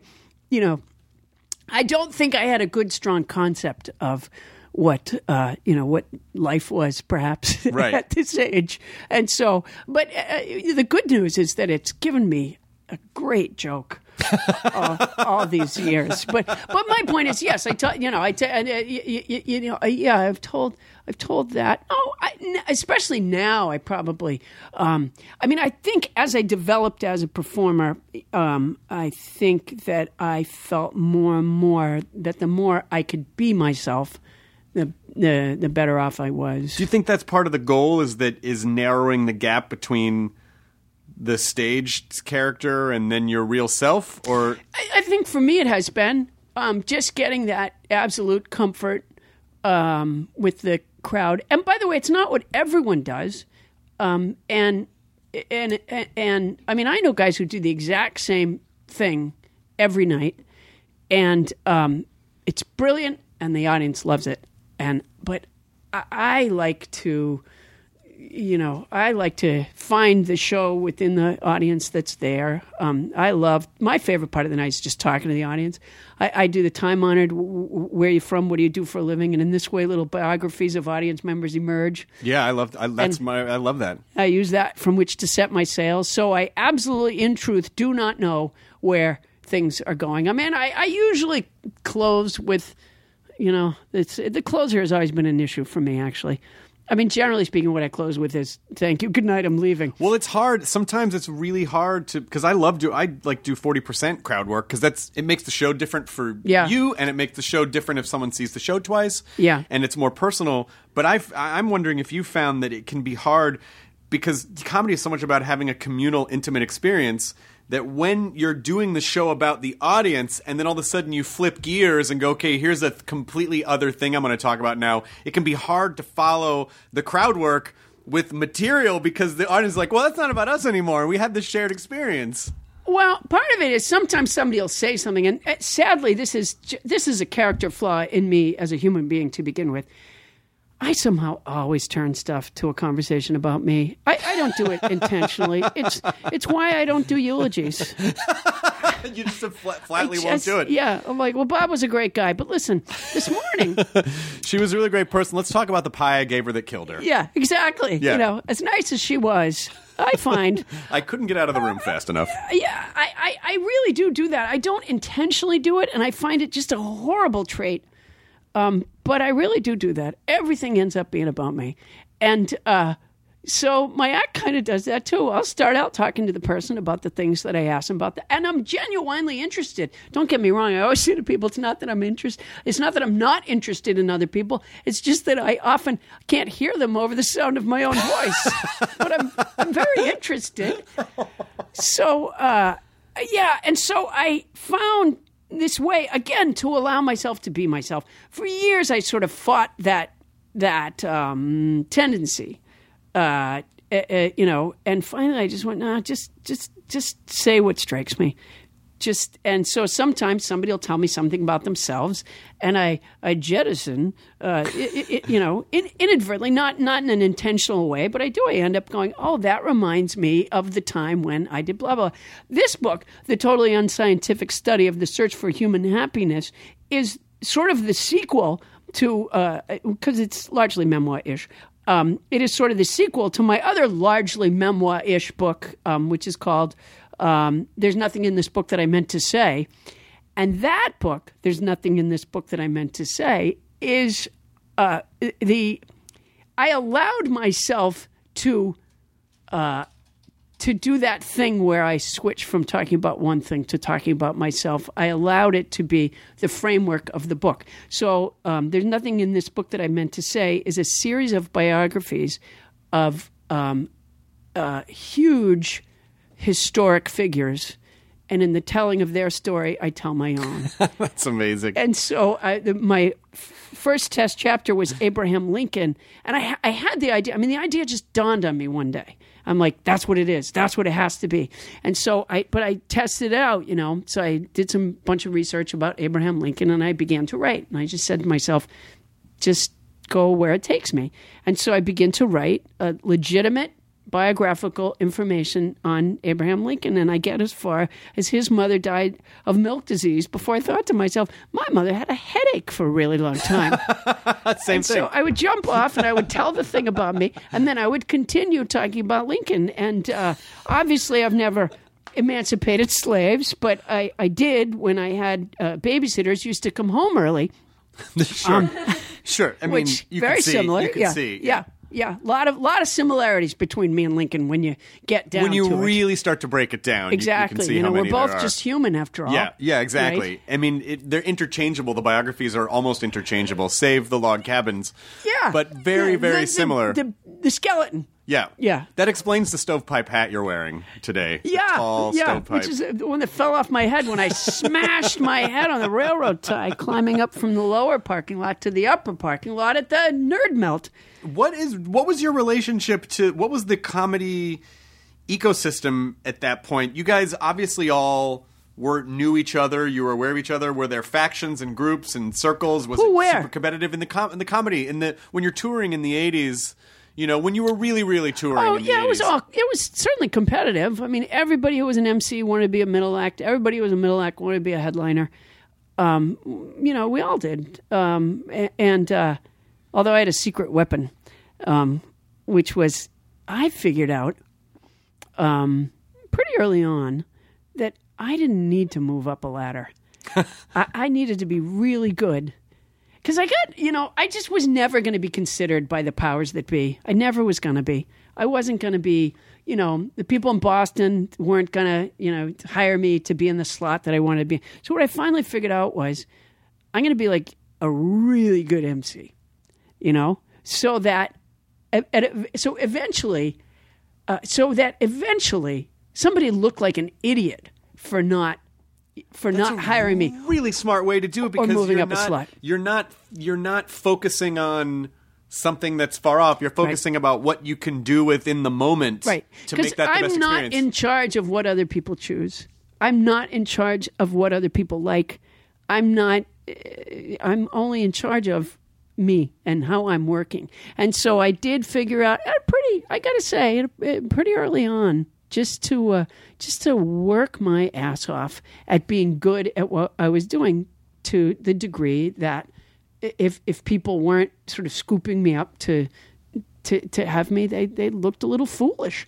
And it worked pretty good, actually. Yeah, we were all certainly competitive with one another. There was a fun thing when I worked out of San Francisco and I hung out with all the open micers that were at my same, we always call it graduating class, they were, right. And they were fun, and we had a really good time together a lot, in the midst of a certain amount of dramatic parrying for position that was also there.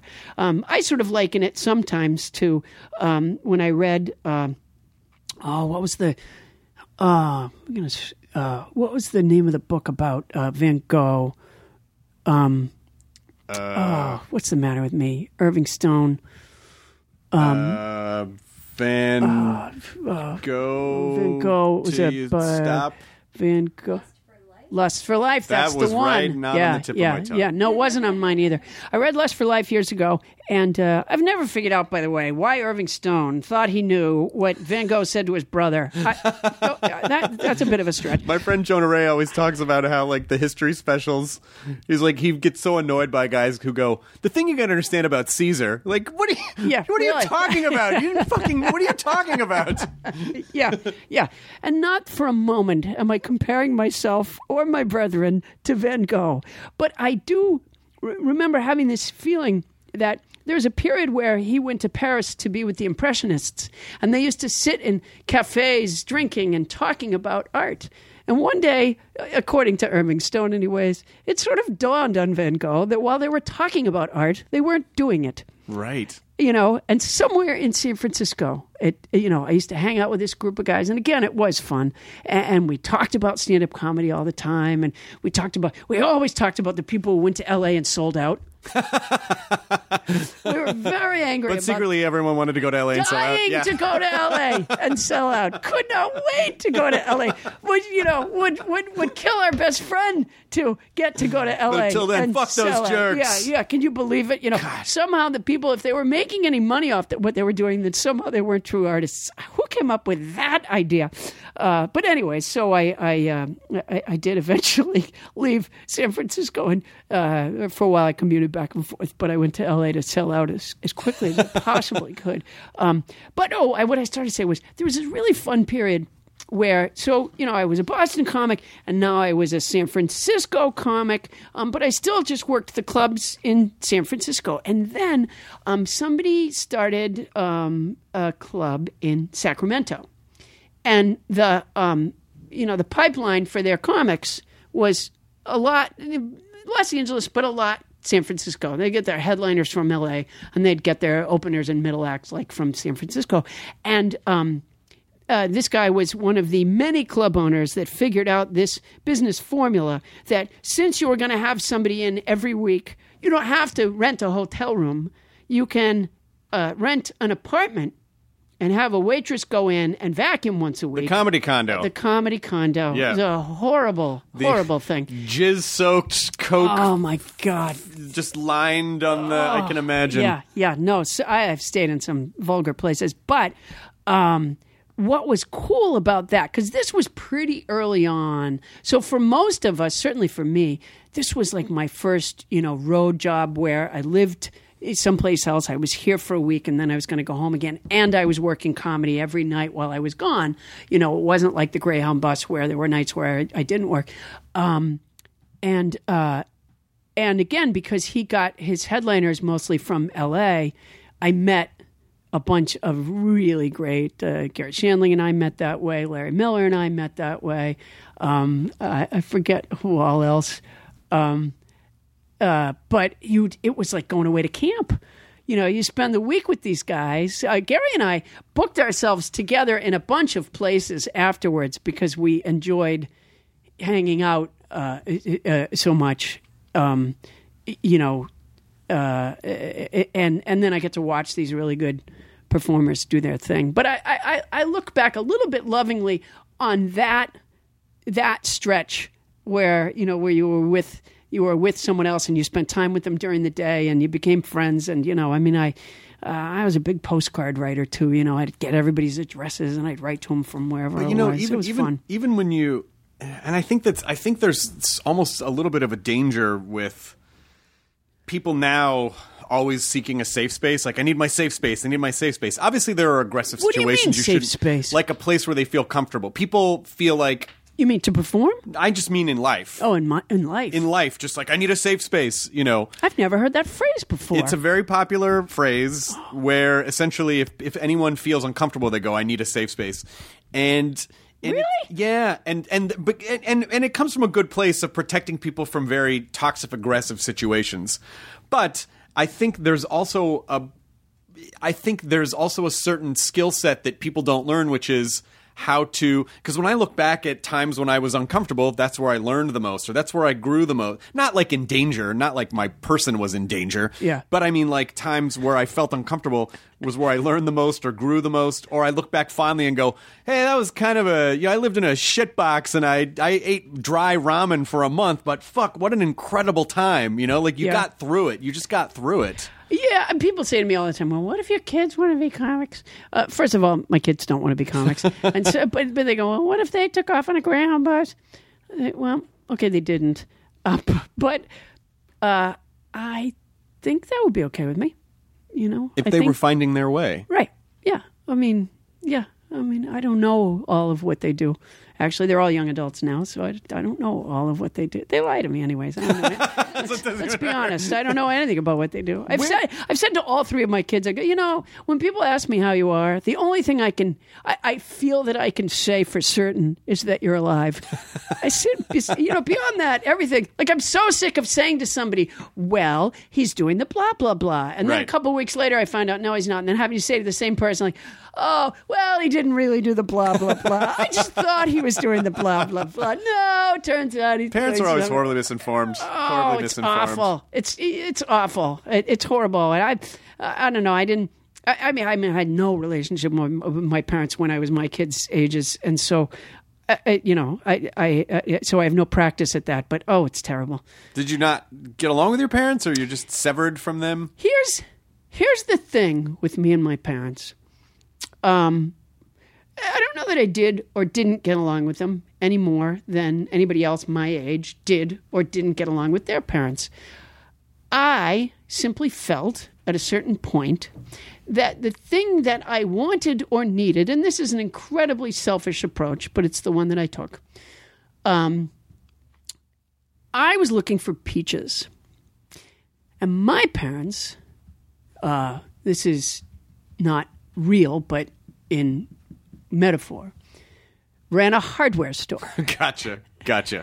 And every day, when I would visit my parents when I was a young adult, and I did visit them sometimes then, it's like I walked into their hardware store and said, perfectly innocently, where do you keep your peaches? And they looked at me just like, what? We don't have peaches. They weren't keeping their peaches from me. Just didn't have them. They didn't have them. You wanted something soft and sweet and delicious, and they had pokey stabby things. Right, precisely. Yeah. They just didn't have, and to that same ends, I mean, I think they went into my store that had something entirely different from what I think they had the same experience with me. Well, that entirely informs the idea of feeling alien.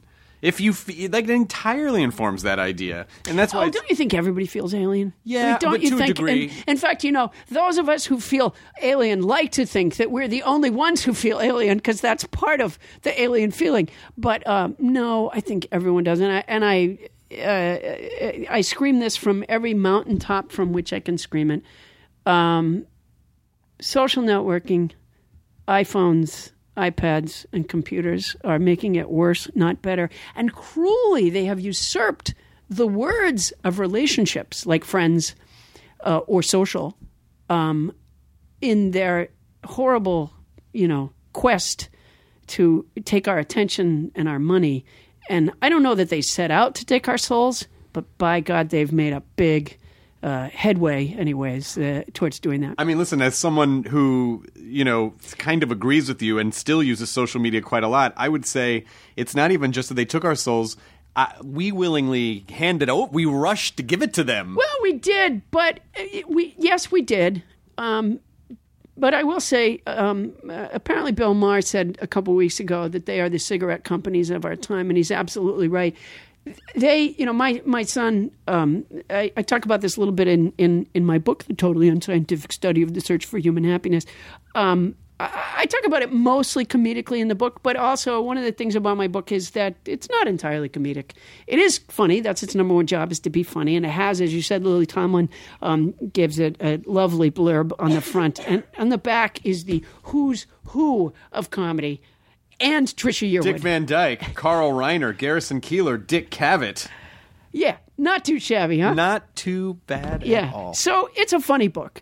But it also, Kirkus Reviews says that what did it say? It gives more than it promises. And what they're referring to is that it's also a very raw and honest book, and so everything in it is not funny. And one of the stories that ends up getting told in the book is the story of my son's really tragic downfall into electronics addiction, which is a real thing. I cannot scream that loudly enough. So I talk about it in the book. But I used to believe when I would talk to other parents about it and try to sort of, I feel a little bit like Bartholomew in the Oobleck, trying to tell people, no, watch out for this thing. It's not what you thought it was. It's terrible. It's not good. And does it have are there some good applications? Has it done some helpful things somewhere? Yeah, I think it's probably helpful to have medical records on it. I think there's probably a few things nice that you can look something up sometimes. Yes, there are some lovely applications for it. But in the main, the way it was sold to us was that it was going to be educational for our children. That's how it got into our schools. It was going to be educational. It isn't. And it was somehow going to bring us together. It sold us a bill of goods that is so not true. I used to tell people that the games they deliberately made addictive, but everything else was somehow coincidentally addictive. How stupid was I? It's all purposely addictive. There's a terrific guy, I don't know his name, ironically he has a TED Talk, that was going around doing the News Hour. He did an interview on the News Hour, and I think he might have done the Today Show and those kinds of interview shows. He was a former Google employee, and he's going around talking about, how they intentionally made all this stuff addictive. And, for adults, well, it's not good news. But for children, these are developing brains. And we're taking those developing brains and sticking them in front of those machines when their brains are developing. And so it causes brain damage. But is it similar to what people said, when I was growing up, oh, if you watch too much TV, it's going to rot your brain? No, it isn't. I don't think TV ever used, and I could be wrong about this, I'm not an expert on the evolution of TV. Gaming companies specifically hired behavioral psychologists to help them make games addictive. And in the same way, this engineer from Google had these great explanations. I can't say what he said. I can't quote him directly or remember it. But a lot of stuff like quantifying, for example. You know how, on Facebook, the whole idea of likes. Sure. Or for me, I spend a lot of time on Twitter, and I'm forever checking those numbers. Why? What? For what reason? How does that? What is that doing? But they figured out this way. He said, even to the degree of when the number comes up when you hit the button, there's a certain amount of milliseconds or whatever that they use. Oh, where you get that reveal, yeah. Yeah. What a survey says. Yeah, exactly. I mean, all these things have been done. I mean, yes, advertising has screamed at us for years, and I'm sure a lot of advertisers have used some amount of, what was the thing they used to do? Subliminal seduction and all that stuff. But at least that was outlawed, for heaven's sakes. Right. But to me, this is so much more diabolical. I don't think, other than the violence of television, and they say that if you just sit by yourself thinking that it's more brain exercise than watching television is. But I don't think television was ever as diabolical as what's gone on here. I mean, this is a grab for our attention in a greedy way that I can't.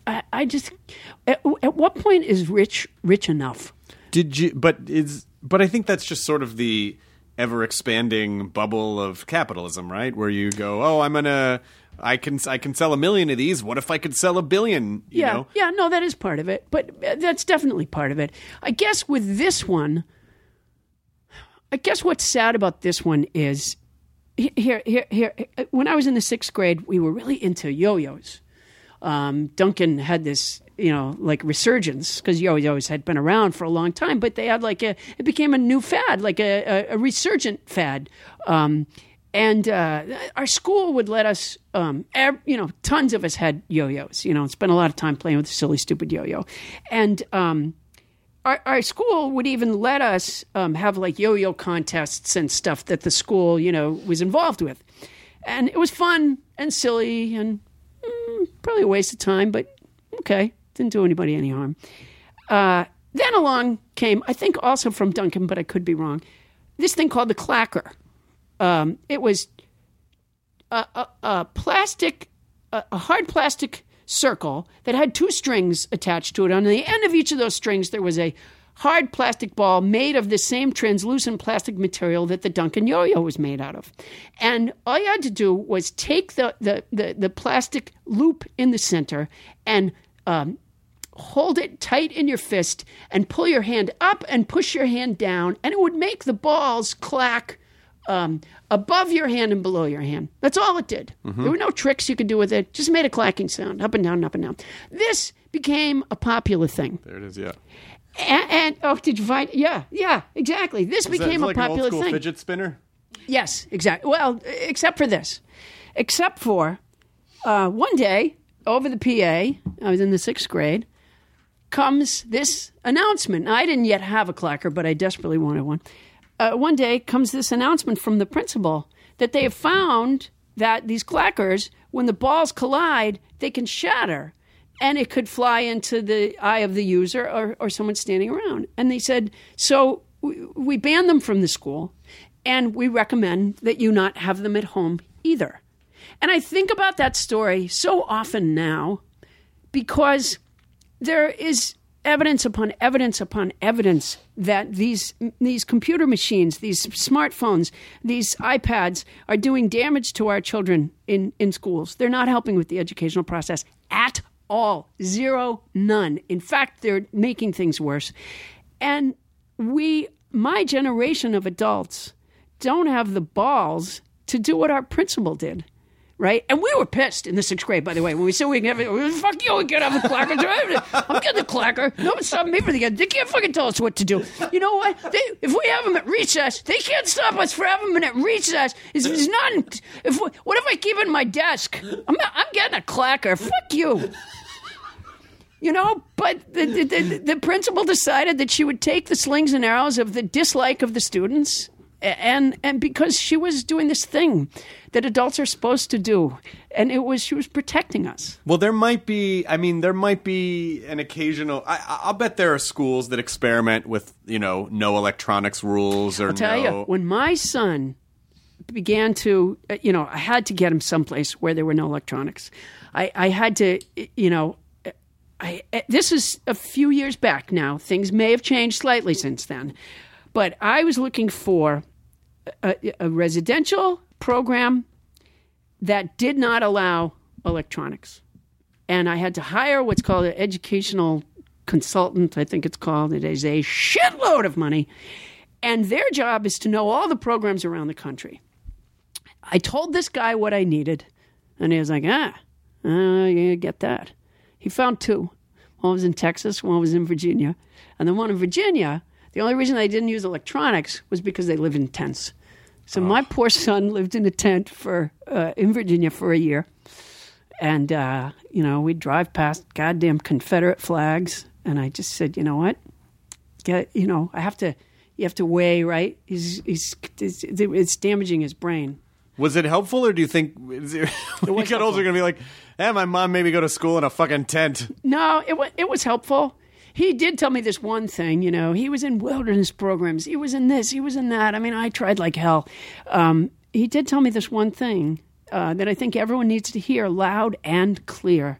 He said to me, Mom, during the entire year, those cravings never went away. People have to hear that.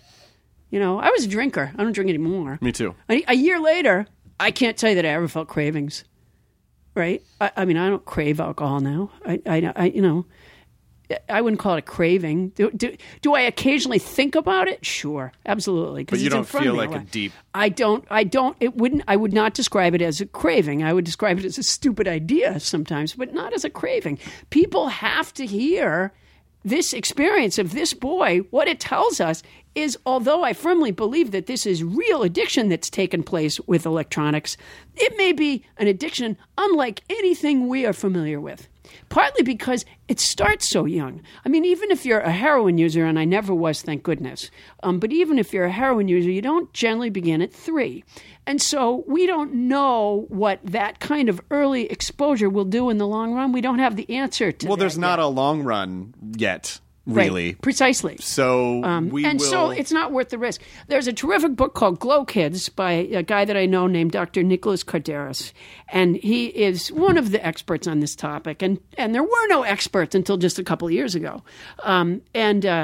But Nick, talks to groups about this problem, and he was telling me one of the funny things is, so he describes to parents some of the awful things that can happen. And some of these parents wouldn't have even come to him if they weren't already having a problem at home. He describes to them the what happens to the brain. He knows the science of it. It messes with the development of the frontal lobe. And I think it's the white matter in the brain, blah, blah, blah. He knows how to say it. I don't. But he explains all these very severe consequences of this early exposure to screen devices. And he says parents often say to him, when can they start? Is that crazy? That's the parents' addiction talking now, right? That's like, I can't bear the idea of not using this around my kid or not having my kid use this so that I can take a break sometimes or whatever. And so this is, it's like saying, well, we recommend that you not have your kid play on the freeway. Right. And people going, well, is there an age where, there's not always traffic on the freeway. Is there an age that he could, recognize cars and then move out of the way? Like, well, what were some of the signs that made you... Because, I'm sure there are people listening who go, oh, what is she talking about? I played games when I was a kid and I'm fine. So how would people know what the sign? How would parents know what the signs of electronics addiction are? Horrible tantruming. The frontal lobe is the part of the brain that controls self-control, judgment, reasoning, and planning. And those are not strong, particularly in boys, to begin with. Boys' frontal lobe don't come in until between 25 and 30. Now, I didn't read the information that my manager wanted me to send you about you. Yours may have come in much earlier. But on average... On my frontal lobe, the whole write-up was you missed the article. Yeah. No, it's huge. A lot of you aren't seeing him, of course. You're just hearing him. And let me tell you, huge frontal lobe. Biggest, widest lobe. What happened with Thomas is he lost interest in anything else, like any other addiction. Nothing else meant anything to him, and he was a very active kid. He did lots of things, and he just got to where he wouldn't do anything else. This was all he wanted to do. I don't have a door at home without a hole in it. Everything erupted into some sort of tantrum that always somehow boiled down to, electronics. I foolishly, stupidly tried to use it as like a reward. How does that work? Okay, that would be like saying to a heroin addict, well, if you do a good job today, I'll give you some more heroin. It doesn't work that way. That's not the right relationship between those two things. And a lot of things I think I kept chalking up to other things, like, we had some other difficulties in our life. Oh, it's that. Or, it was this. Or I think what's happened is, as parents, we're a bit of a frog in a pot. So a lot of this stuff I think we're thinking is somehow perfectly normal. Mm-hmm. It's not perfectly normal. It's caused by these things. There was just a thing on the NewsHour the other night talking about how there's a woman who did a terrific article in The Atlantic talking about how the increase in suicides in young people has, I think is up 40%. You have to look around yourself and say, okay, what has changed in the last X number of years environmentally, radically, that would cause a spike like that? And there's only one thing. There's only one thing, and that is the proliferation. Man, we could not drive by a goddamn billboard for an Apple product without having a screaming tantrum in our car. Just the sight of that stuff. Because he wanted it. Yep. Just the sight of it would set him off, and it was entirely my fault. I put him in front of a computer when he was 3. I never gave him a smartphone. I never gave him an iPad. I never gave him a laptop. But he found them. He found his way to all that stuff because that's what an addict does. Sure. And people need to know that. How's he doing now? Better, much better, actually. But it didn't happen right away. Even after the year, he got some money in his pocket when he got home and got a job. And he went out and bought another one and just tanked. Just straight, so rapidly. Even he said to me, he said, I thought that I could get this thing and keep it sort of on the side so that nobody knew and that I could handle it. That's an addiction thing. You can't right. I'll just only drink on Sundays at, it's always going to creep back in. Yeah, that's definitely a sign of addiction. Yeah. But what's interesting about hearing you talk about this and also knowing about your book, The Totally Unscientific Study and the Search for Human Happiness, and also your podcast, is this sort of idea of finding knowledge. Because the Poundstone Institute is essentially, here are things I don't really know about, so I'm going to have scientists on who are going to describe what's going on. And the show's really funny, by the way. Thank and it's you. in front of a live audience, and so it's it's produced by NPR. Yeah. And so it's a really great idea. It's nice to hear someone say, "Hey, I don't know about these things, so I'm going to let experts describe them, tell me about these things so I can actually learn." I let experts tell me, and then I mock the knowledge. The knowledge is there, but I mock it. It's both. It's I always put, when I post about it, I often put a little hashtag with laugh, learn, laugh. Because and if I have a lot of space, I put laugh, learn, laugh, laugh. Right. Because I think that's the the balance. By the way, as we're wrapping this up, I did want to ask you about just a couple things. Number one, when did you develop? Because in your special from San Francisco, Cats, Cops, and Stuff, you did have this very distinctive. Do you still sit on your leg on a stool? Because you're the only comic that I remember that actually just sort of somehow just kind of crouched and folded in half on a stool. I do still sometimes. I haven't sat down. It's different nights. I haven't sat down in a long time. But it was very comforting. It was very comforting because it's a very non-aggressive way to come at the audience. And hearing that you came out of the Boston comedy scene, which was a very aggressive comedy style. But, sitting, sort of crouching on a stool on one leg is sort of an inviting, I was just, come on in. It's a very comfortable way to present material. It was all part of my, be relaxed, be yourself, move. Besides which, well, not back then, but now, when I do a theater, I do 2 hours. Oh, wow. And so at a certain point, you just have to sit down.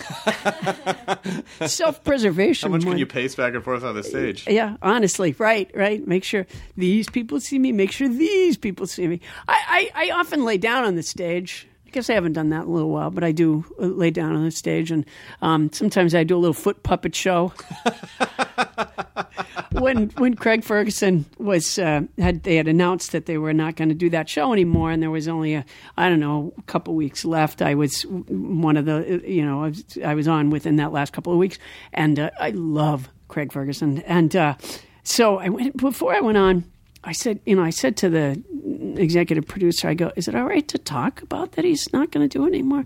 And he said, yeah. And I go, okay, then I know what I'm going to do. And so I went on and I laid down in front of his desk and I put my feet up on the desk to do a foot puppet show. And I think it was me talking to him about leaving. He must have the show. Loved that. People tell me, because I couldn't see the look on his face. People tell me that no, he just had this look of not horror, but what the hell is this kind of a look? I know, but that's what so much of his show is about, breaking formats and stuff. Well, I think for him it's fine when he breaks the format. Gotcha. You know what I mean? But he's and I did my Craig Ferguson impersonation as I did my one foot being him talking, and but I was really, I was almost in tears on that episode just over the idea that he was leaving, because for one thing, it was a fun place for me to go do my thing, and I was just so sorry. I just thought he should stay there. I know, but I think the schedule was driving him a little crazy too. I mean, he's very punk rock, And I think he had to learn how to do the show every day, and that's why he would rip up the cards and stuff, because he just couldn't fathom the idea of doing the same structure every single day. Yeah. And but he's just the best. He's just such a sweet guy and so funny. He is a sweet guy, so and he's lovely. very good at that. He made that. He reinvigorated that late night show format. And I think. Did you do stand up on SNL in like 1984? I did just one time. Robin Williams was the guest host that episode Because they used to have stand up on SNL every once in a while. Oh, did they? I didn't. Very rarely. I never. Honestly, I'm terrible. I only watched the episode that I was on, and that was during the Eddie Murphy years. Yes. And then I watched Bill Murray and Chevy Chase and those guys. How was the stand up on SNL? It was okay. It was hard. It was really hard. I mean, I was pretty new still. I was 23. So I was, I think I was 23. I might have even been 22, but I was 23 probably. And I was not all that good, to be totally honest with you. I mean, I think it was I think I was a little deer in the headlights. And at what point did you feel like you figured it out? Or, I mean, I don't know if anyone fully when that happens, I'm going to call you. I'm going to instant message you on Twitter. I don't feel like I've figured it out at all yet. Every night I keep trying. Well, people can buy The Totally Unscientific Study of the Search for Human Happiness, which is your book. Which helped Lily Tomlin get another cat, as you will see on the cover. Yeah. And then Live from the Poundstone Institute, which apparently you had been banned from Nerdist. You are now unbanned. Boy, wait till I tell my coworkers. You can park wherever you want. Yeah, and if you go by that like railroad tie thing that's right there at that opening, is there a piece of your brain matter on there? You'll still? probably see like not my brain, but surely there's some of my skin is there. Yeah, no, Just some strands of dark hair there. Yeah, it was one of those where you hit it so hard that it's that wah kind of pain. Oh yeah, where you have the first pain. But, like there's a really big pain coming in a few coming. seconds. Yeah, exactly. Yeah. So you got a grip to brace for impact. Yeah, exactly. Yeah, Great. Yeah. No, I had to get ice. It was ugly. Well, we just rent the space, so the person to sue would really be the owner of the shop. Really? Because they turned me on to you. No, I don't think so. That doesn't sound right. I don't think so. Yeah, I think that would be Gaston. So, but I'm sure he'll be fine with it. He's a very sweet guy, and he loves to be sued. Loves it. Sue me. Yeah. So, thank you so much for coming on. It was a genuine honor and a pleasure. Oh, thank you very much. And I hope to have you back on. Yeah, I hope I get to be back on. People should listen to your podcast. Are you performing live anytime soon? Do you have any live dates? All over. Yeah, actually. Yeah, I am. Well, I tell people to go to my website because that has my schedule. Because I don't know it that well in my head. I forget where I am this week. So I know that I'm leaving at 5:30 in the morning to get there. 5:25 is my flight, and then I'm in Rutland, Vermont on Saturday, but I'm someplace on Friday. I can't remember. But I tell people to go to just, what is it, like, I don't know, Poundstone.com or some, paulapoundstone.com, and I have my schedule there. And then, the podcast tapes here in Los Angeles, currently at Nerd Indefinitely at Nerd Melt. Forever at Nerd Melt. On Tuesday nights at 7 o'clock. And, yeah. I'm going to give you my info, and if you ever have any problem, you just reach out to me, and I will solve it in a half a second. I'm going to be so the man when I return to work, because we didn't tape this week, but last week because of the holiday, but we are next. And when I come in and say I solved this problem, because I'm not the executive. I dealt with this shit. Yeah. You can tell your manager, like, oh, I fucking got shit done. Yeah. You know what? What you have to do is you got to make a couple of phone calls. Got to know who to call. What you have to do is accidentally do the podcast of the guy who's in charge of the thing. Yeah. What you got to do is not read any stuff ahead of time. Don't prepare in any way. She really did. She said it to me like 3 times, and I go, yeah, don't send me. No, not again. Okay, maybe maybe next time. Yeah. I could have gotten away with telling her I did read stuff, but I guess not now. No, now there's a public record. Cat's out of the bag. Enjoy your burrito, everyone. The end. Now leaving Nerdist.com. Enjoy your burrito. Save on Cox Internet when you add Cox Mobile and get fiber-powered internet at home and unbeatable 5G reliability on the go. So whether you're playing a game at home, Yes, goal. or attending one live, you can do more without spending more. Learn how to save at cox.com/internet. Cox Internet is connected to the premises via coaxial cable. Cox Mobile runs on the network with unbeatable 5G reliability as measured by Ookla LLC in the U.S. to H 2023. Results may vary, not an endorsement. Other restrictions apply.